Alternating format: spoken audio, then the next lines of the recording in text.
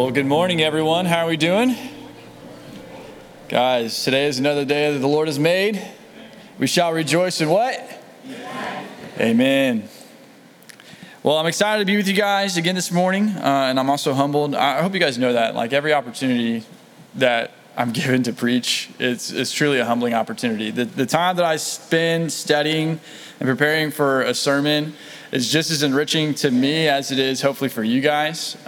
So one, I just want to say thank you for that, because it helps me grow as a man and as a pastor and as a brother in Christ to you guys. And so my prayer this morning is that as I prepared this week, that this message will definitely penetrate your heart as it penetrated mine. So, and also I hope you guys were blessed by the worship. Man, that was awesome. Every song that we sang this morning ties so well into today's message. And so I thank Marcia so much for the way that she prepares the worship time. So if you guys have your Bibles, though, go ahead and get those out and open up to the letter of Ephesians. It's in the New Testament. We're going to be looking at Ephesians. We've been going through this letter over the last couple of weeks now.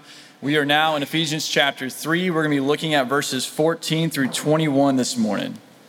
So we want to get those out and turn there, or if you have your phone, you can get it out and pull it up digitally if you'd like.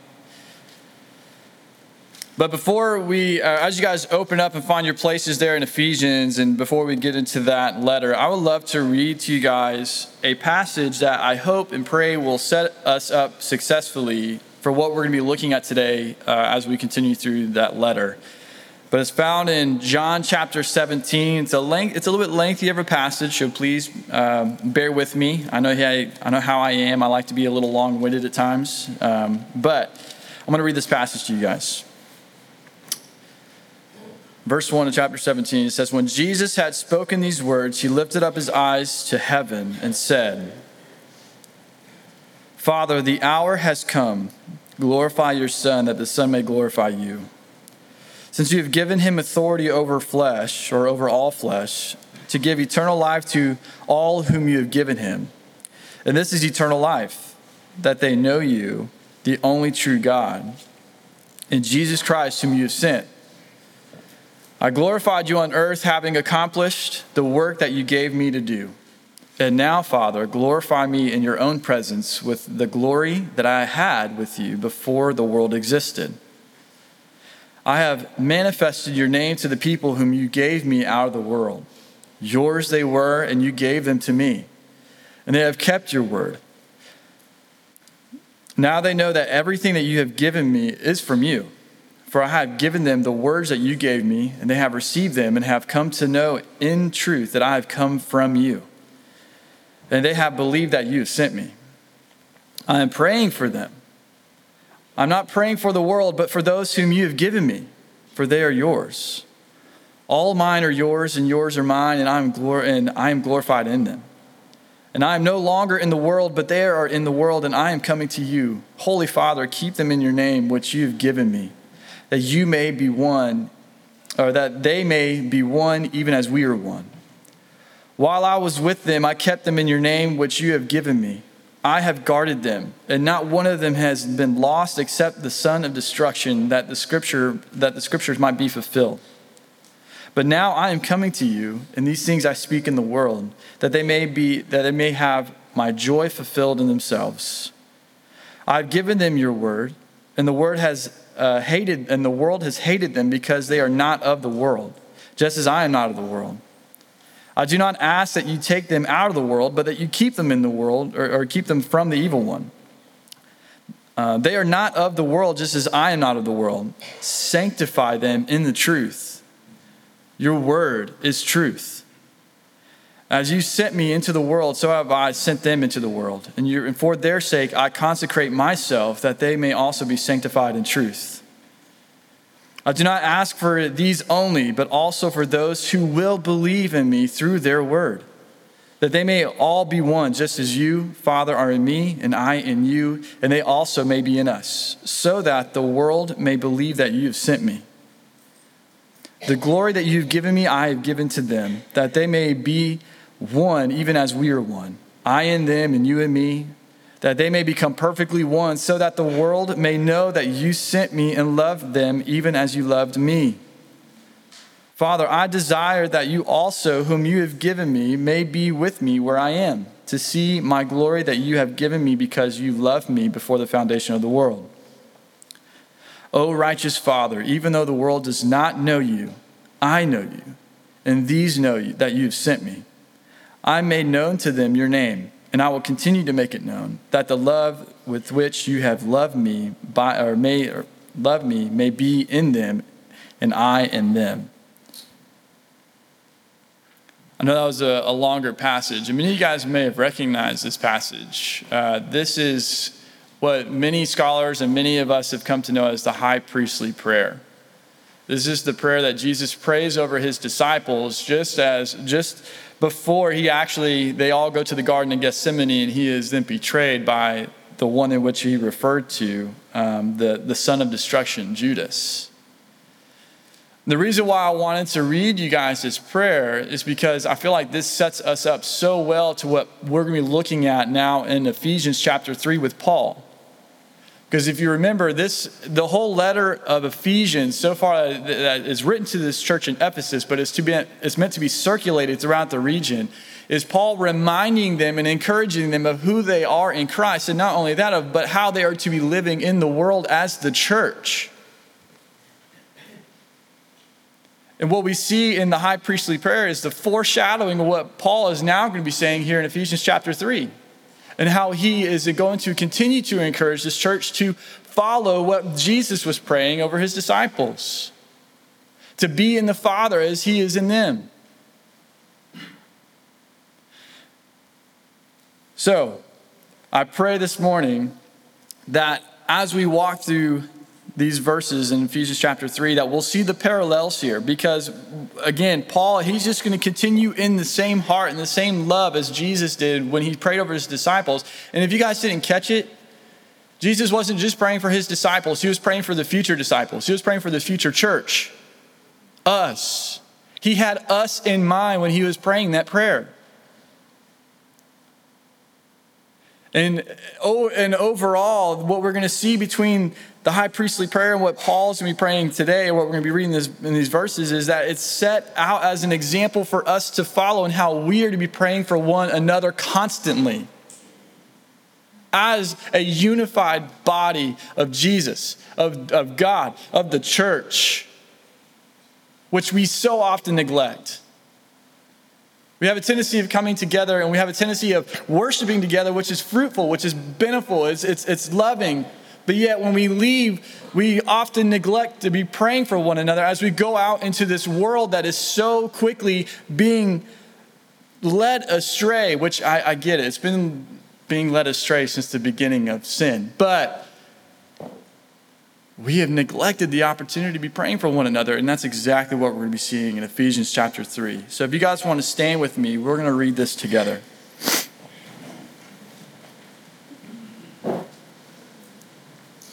Picking up in verse 14, Paul says this: "For this reason I bow my knees before the Father, from whom every family in heaven and on earth is named, that according to the riches of his glory, he might grant you to be strengthened with power." Man, I don't know what's going on. "Strengthened with power through the Spirit in your inner being, so that Christ may dwell in your hearts through faith, that you, being rooted and grounded in love, may have strength to comprehend with all the saints what is the breadth and length and height and depth, and to know the love of Christ that surpasses knowledge, that you may be filled with all the fullness of God. Now to him who is able to do far more abundantly than we ask or think, according to the power at work within us, to him be glory in the church and in Christ Jesus throughout all generations, forever and ever. Amen." Will you guys pray with me?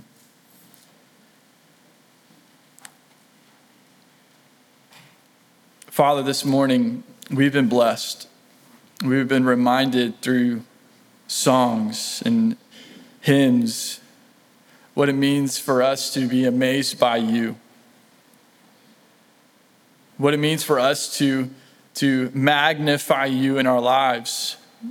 And I pray that as the church, that's exactly what we will be doing for the days to come.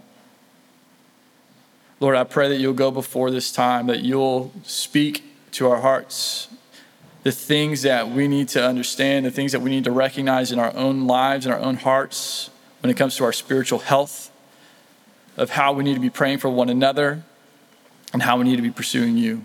But Lord, we love you, we praise you, we thank you for this time. It's in Jesus' name, amen.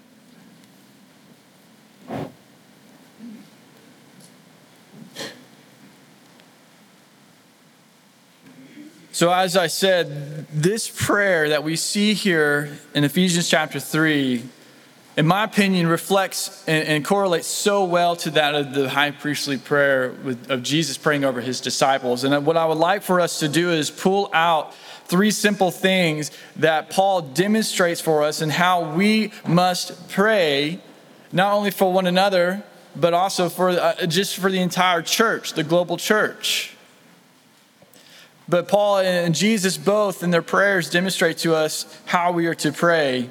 And the first thing I want us to see here in verses 14 through 15 is that we need to be praying a prayer of submission. When we go before the Father and pray, we need to understand that it's not about us. It's not about the church. It's all about magnifying and glorifying the Father. Verse 14 says, "For this reason I bow my knees before the Father, from whom every family in heaven and on earth is named." And we also see a very similar thing going back to John chapter 17, where Jesus, when he goes before the Father, he recognizes, hey, the hour has come, glorify your Son, that the Son may glorify you, since you've given him authority over all flesh. He recognizes who the power comes from, and so does Paul. For this reason, I bow my knees. And we must take acknowledgement over of how Paul is approaching the Father and why it's important. You see, in context, traditionally, Jews did not, when they prayed, they did not bow on their knees. They did not bend over. They typically stood with their hands out. And a lot of times, like even today, what you see over in Jerusalem now, when you see the Jews go to the Wailing Wall, they stand there and they sway back and forth while they're praying. But Paul, what he sees here and what he puts an example for us is the fact that he is on his knees. He's on his knees before the Father. He recognizes that it is by God that he is where he is today, and that he's able to accomplish the things that he's able to accomplish. His life is for him. He is totally surrendered. And we see this all throughout Scripture of different occasions where we see religious, or we see prominent names bowed before the Father. Like, for example, in 2 Chronicles 6, 12 through 14, we see Solomon, King Solomon, one of the greatest kings our world has ever had seen. He is at the dedication of the temple, and he is before the whole entire nation of Israel, kneeling on a platform as he spreads towards heaven in prayer. Again, this is the king. King Solomon was the king at the time. But yet, the most powerful guy, but yet he is on his knees before the Father. And also we see this very similar thing with Jesus in Mark 14. After the high priestly prayer, Jesus goes to the Garden of Gethsemane, and you see that he is just so overwhelmed by what's fixing to take place. What does he do? He falls in submission to his knees to the Father. He recognizes where the power comes from and where the glory comes from. And he falls to his knees, asking the Father to take the cup from him. But he says, not my will, but your will be done. And this is also not even the first time that we see Paul on his knees in prayer, especially with the Ephesians. If you go to Acts 20, verses 36 through 38, what you'll see is that Paul is praying with the Ephesian elders because he is fixing to go to Jerusalem. And he's like, hey, man, I don't know if I'm going to come back and see you. I'm going to Jerusalem. I don't know what lies ahead. All I know is that the Holy Spirit's telling me that persecution awaits me. And I don't know if I'm going to come back. So what does he do? He falls on his knees and in tears with the Ephesian elders and prays with them. And so when we go before the Father and pray for one another, and as we are praying for our world and all these different and the things that overwhelm us, we need to go to the Father with a bended knee. We need to be in a prayer of submission before him and recognize that it is in him and through him and by him on heaven and on earth that everything is named.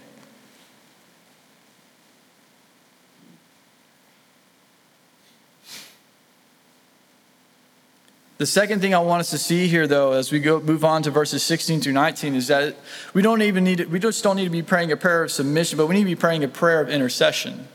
And we see this in Jesus' prayer and in Paul's prayer. The first thing that Paul, in verse 16 there, says that according to the riches of his glory, he may grant you to be strengthened with power through his Spirit in your inner being. And there's four things that Paul that's going to be praying for when it comes to this intercession. And we also see a very similar thing in Jesus' prayer. Is the first thing is the psychological, praying for the psychological, and then which is what we would call the inward power. Okay? Then he would pray for the emotional or inward presence, the mental or the inward perception, and then the spiritual or the inward provision. We'll work through these. But the first thing that we see there in verse 16 is the psychological. When he prays, he's praying for our psychological well-being, our inward power. That he may grant you to be strengthened with the power through his Spirit in your inner being. And this is beautiful because what this reminds me of just before Jesus prays the high priestly prayer, what does he tell the disciples? In John chapter 16, he says, hey, it's far better for me to leave you than for me to remain here, so that way I can send the Holy Spirit. So I can send you the helper. And it's through that helper that we find this inward power. And we need to be praying for one another that we all are dwelling with that inward power, with the Holy Spirit. The second thing that he talks about here in verse 17 is the inward presence. He says, so going back to verse 16, he said, that according to the riches of his glory, he may grant you to be strengthened with power through his Spirit in your inner being, so that Christ may dwell in your hearts through faith, that you being rooted and grounded in love. You see, once we believe in Jesus and we receive Jesus, this is this immediate indwelling of his presence in our hearts. And then he sends the Spirit with us, and he takes residence in us, and he dwells within us. And as a result of this inward dwelling in our hearts, we begin to understand the vastness of God's love. And going back to John 17, we see Jesus talking about this in verses 11 and verse 13. He says, and I am no longer in the world, but they are in the world, and I am coming to you. Holy Father, keep them in your name, which you have given me, that they may be one, even as we are one. And you go down to verse 13, he says, but now I am coming to you, and these things I speak in the world, that they may have my joy fulfilled in themselves. You see, Jesus knew that it was good for him to leave, because when we have the Holy Spirit, that's where the joy comes from. That's where our strength comes from. That's where the inward power comes from, and then our inward presence. We're emotionally able to face each day because of the indwelling Spirit and Jesus being in our heart through faith.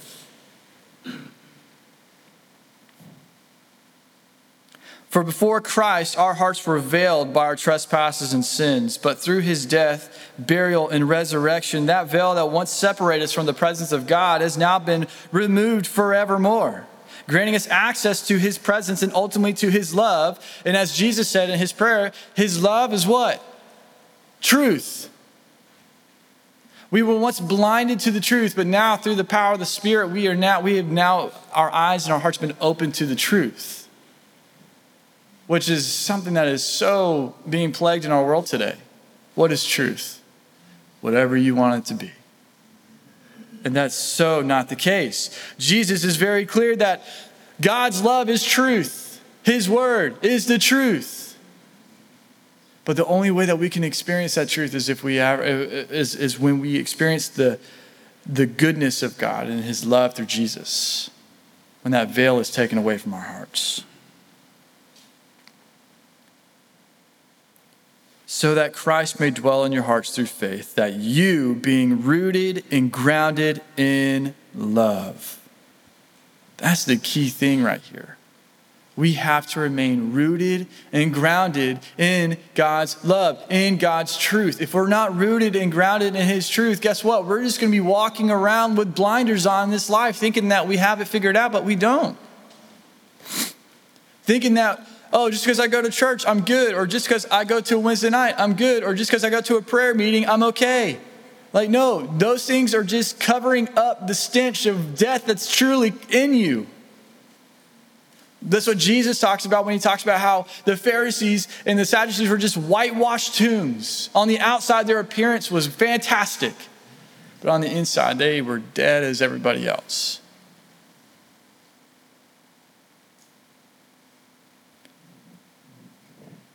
But then he goes on in verses 18 and 19. He goes from the emotional or inward presence to the mental or inward perception. That you, being rooted and grounded in love, may have strength to comprehend with all the saints what is the breadth and length and height and depth. And to know the love of Christ that surpasses knowledge, that you may be filled with the fullness of God. It goes to the mental, the inward perception. When we allow Christ to dwell in our hearts become rooted and grounded in love by which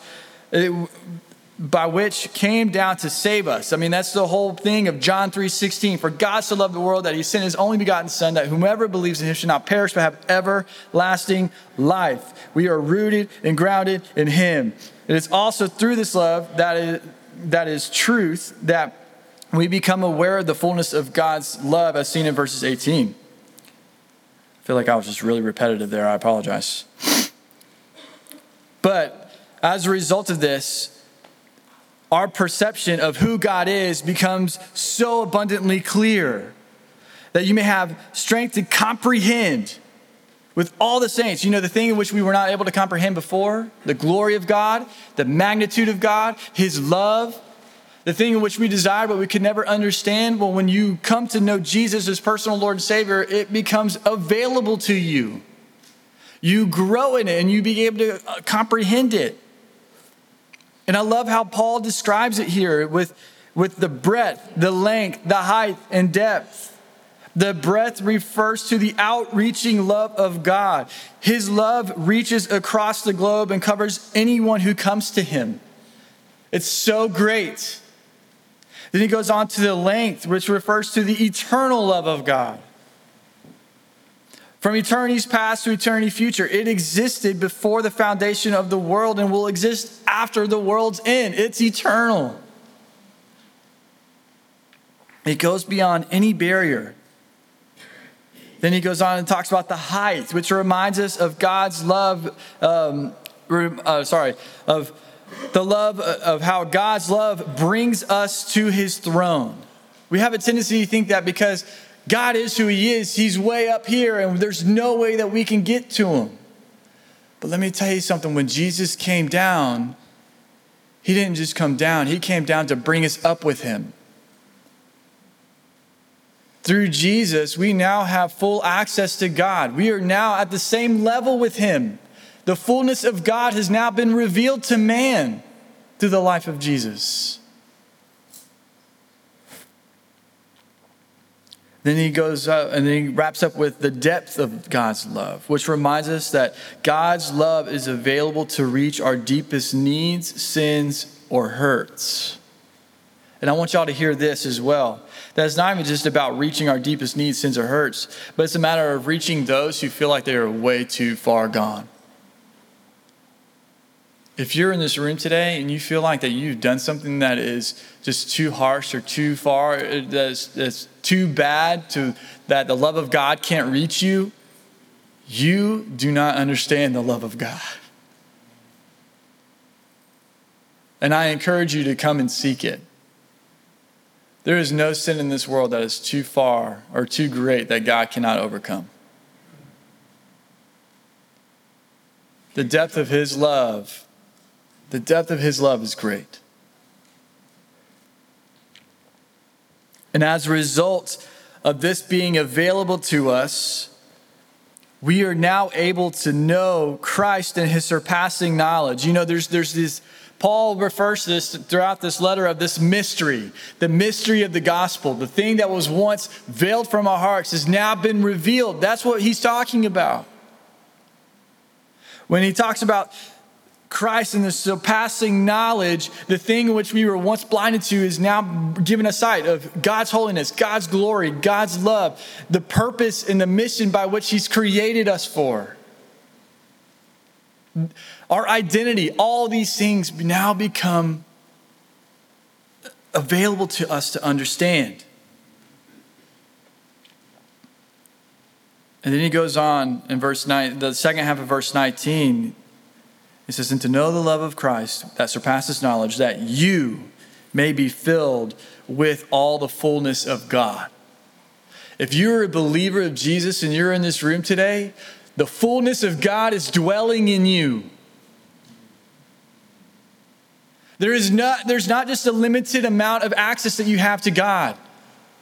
When you confess and believe in Jesus Christ as Lord of your life and he dwells in your heart, you have the fullness of God in you. We are the ones who limit that access. Why are we denying that? We have the full power of God at our fingertips, the full power and the full knowledge of who he is, but yet we choose to stand off. I don't know about you guys, but you know Spider-Man, with great power comes great responsibility. That's as if that's how we approach God.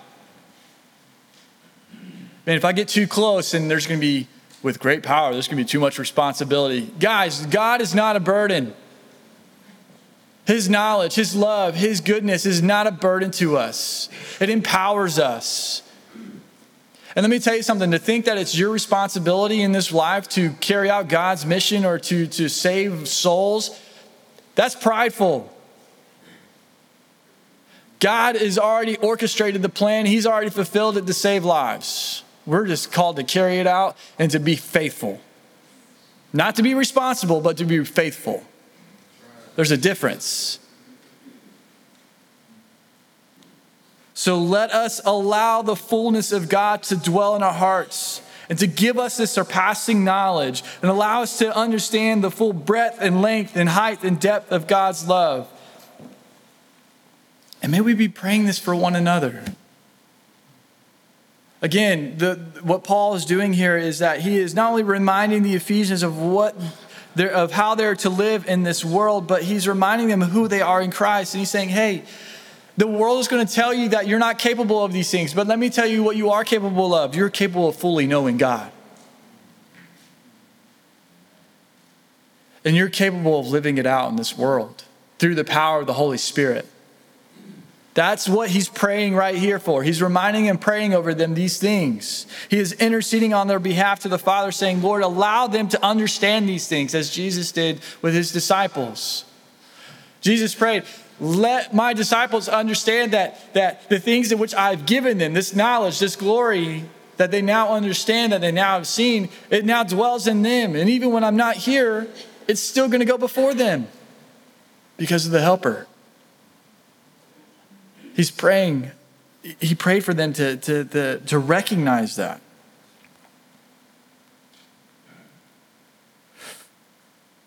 But as Paul wraps up this prayer, just look at how he closes it. Now to him who is able to do far more abundantly than all that we ask or think, according to the power at work within us, to him be the glory in the church and in Christ Jesus throughout all generations, forever and ever. Amen. So we see that Paul started out this prayer with a prayer of submission, not only bowing his knees for himself, but for every family in heaven and on earth that is named under heaven. But then he goes in as a prayer of intercession for these people, and he leads us by example in how we should pray for one another, to where now he is ending his prayer with a great prayer of exaltation. You see, we have a tendency of coming to the Father with our prayers and lifting them to him, but yet we don't exalt him. We come and bring our needs to him and asking, hey, this is my need. This is what I'm going through. Will you provide? And then when he does provide, what do? Thanks. And that's it. But listen to what Paul is saying here. Now to him who is able to do far more abundantly than we ask or think. He's recognizing that it is God and by God and through God that he has everything he needs. You remember, Paul is in prison when he is writing this letter. But yet he's writing such powerful words. According to the power at work within us, he says, this power, as a result of this power, we need to be exalting the Father.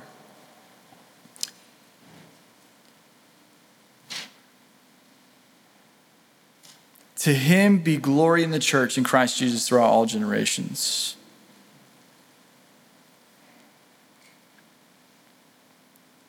This is a powerful conclusion to a powerful prayer for these Ephesian people. And ultimately, not just for them, but as we talked about in the weeks past, this letter, as we continue to walk through it, is one of the most contemporary letters that you'll see in the New Testament. This letter reaches us where we're at today. And I can only imagine that as Paul was praying this prayer, it was very similar to what Jesus was praying for over his disciples. And the fact that it wasn't just for his disciples, but also for the disciples to come. It's the same heart and the same love and the same affection which Paul was praying for, not only just for the Ephesian church, but for our church today. For those who would hear the word of God.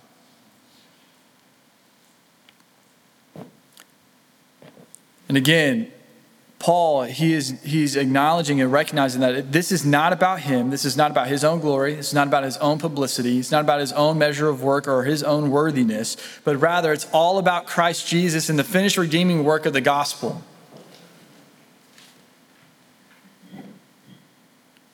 So may we, as we intercede on behalf of others and in the church, acknowledge that it is only through the Father that these things are capable of being fulfilled.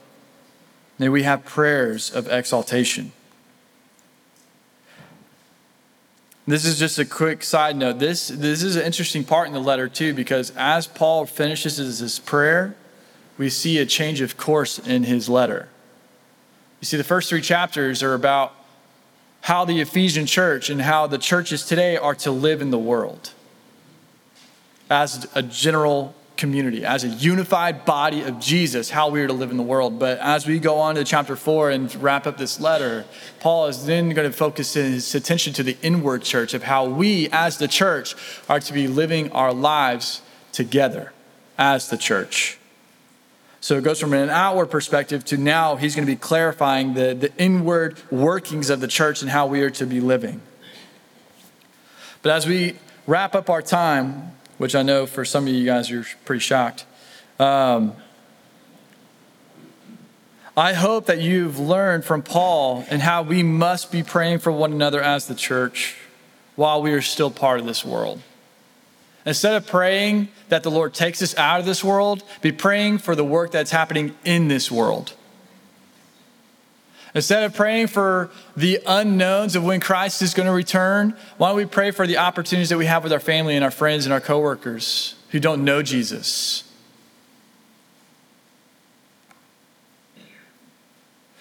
But maybe we'd be praying for each other as the church. Because, I just want to make a clarifying statement. Because even though the gospel of salvation is based upon a personal relationship with Jesus as Savior and Lord, it is ultimately through the church that the gospel is most magnified and glorified into the world.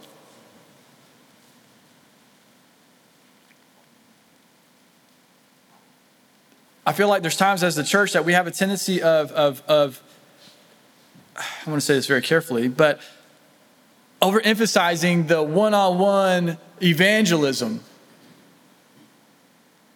But yet we neglect the church. You see, this building is not full of healthy people spiritually. This building is full of people who are still broken, but have been saved by the redeeming work of Christ.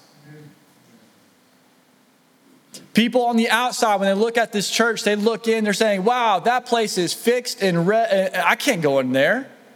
because those people have it figured out.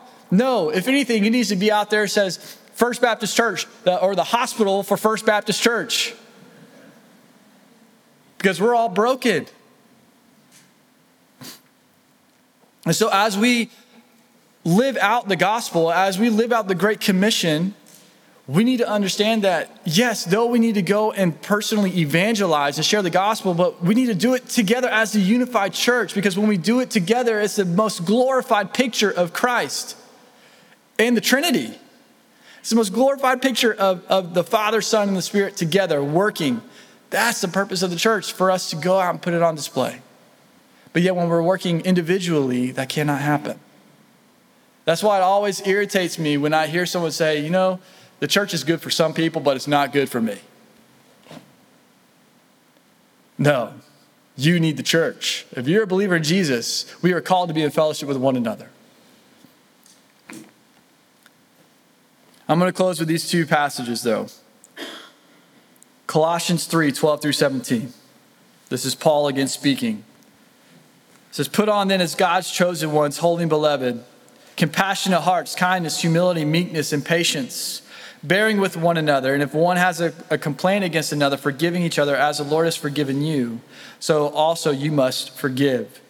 And above all these, put on love, which binds everything together in perfect harmony, and let the peace of Christ rule in your hearts, to which indeed you have been called in one body.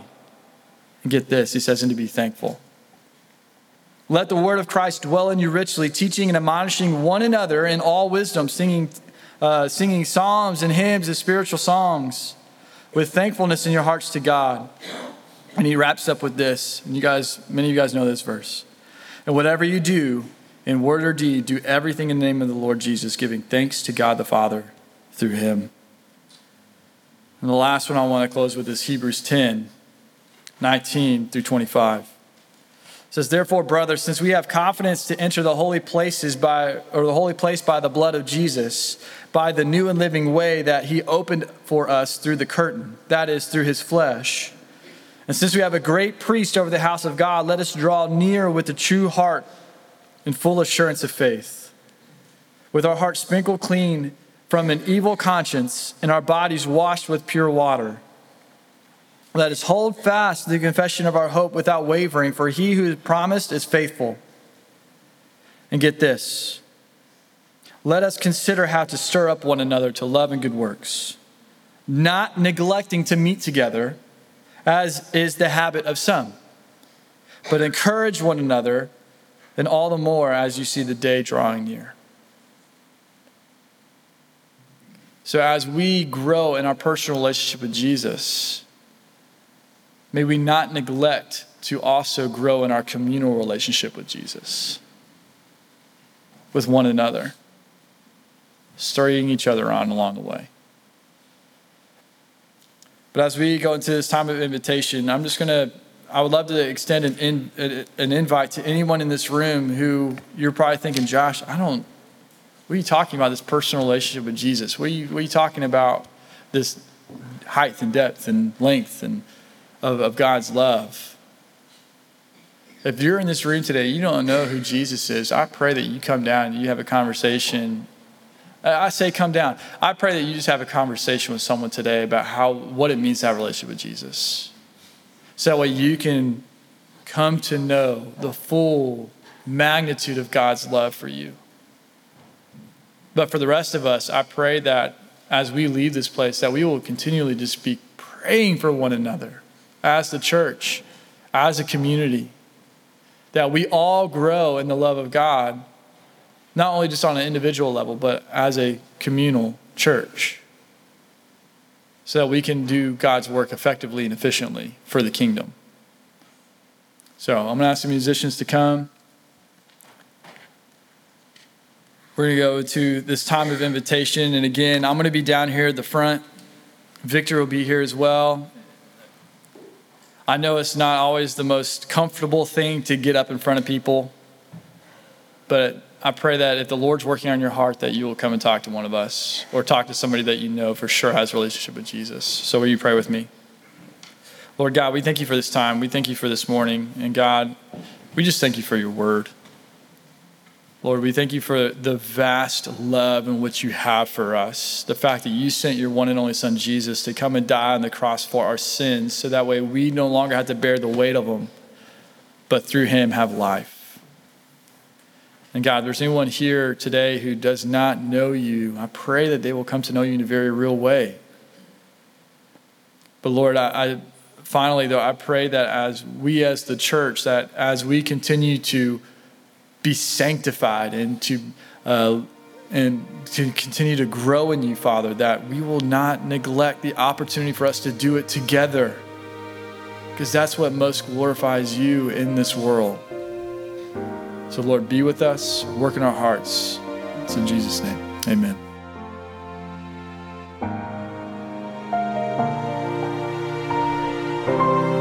This is a ministry of First Baptist Church located at 1700 Milam Street, Columbus, Texas.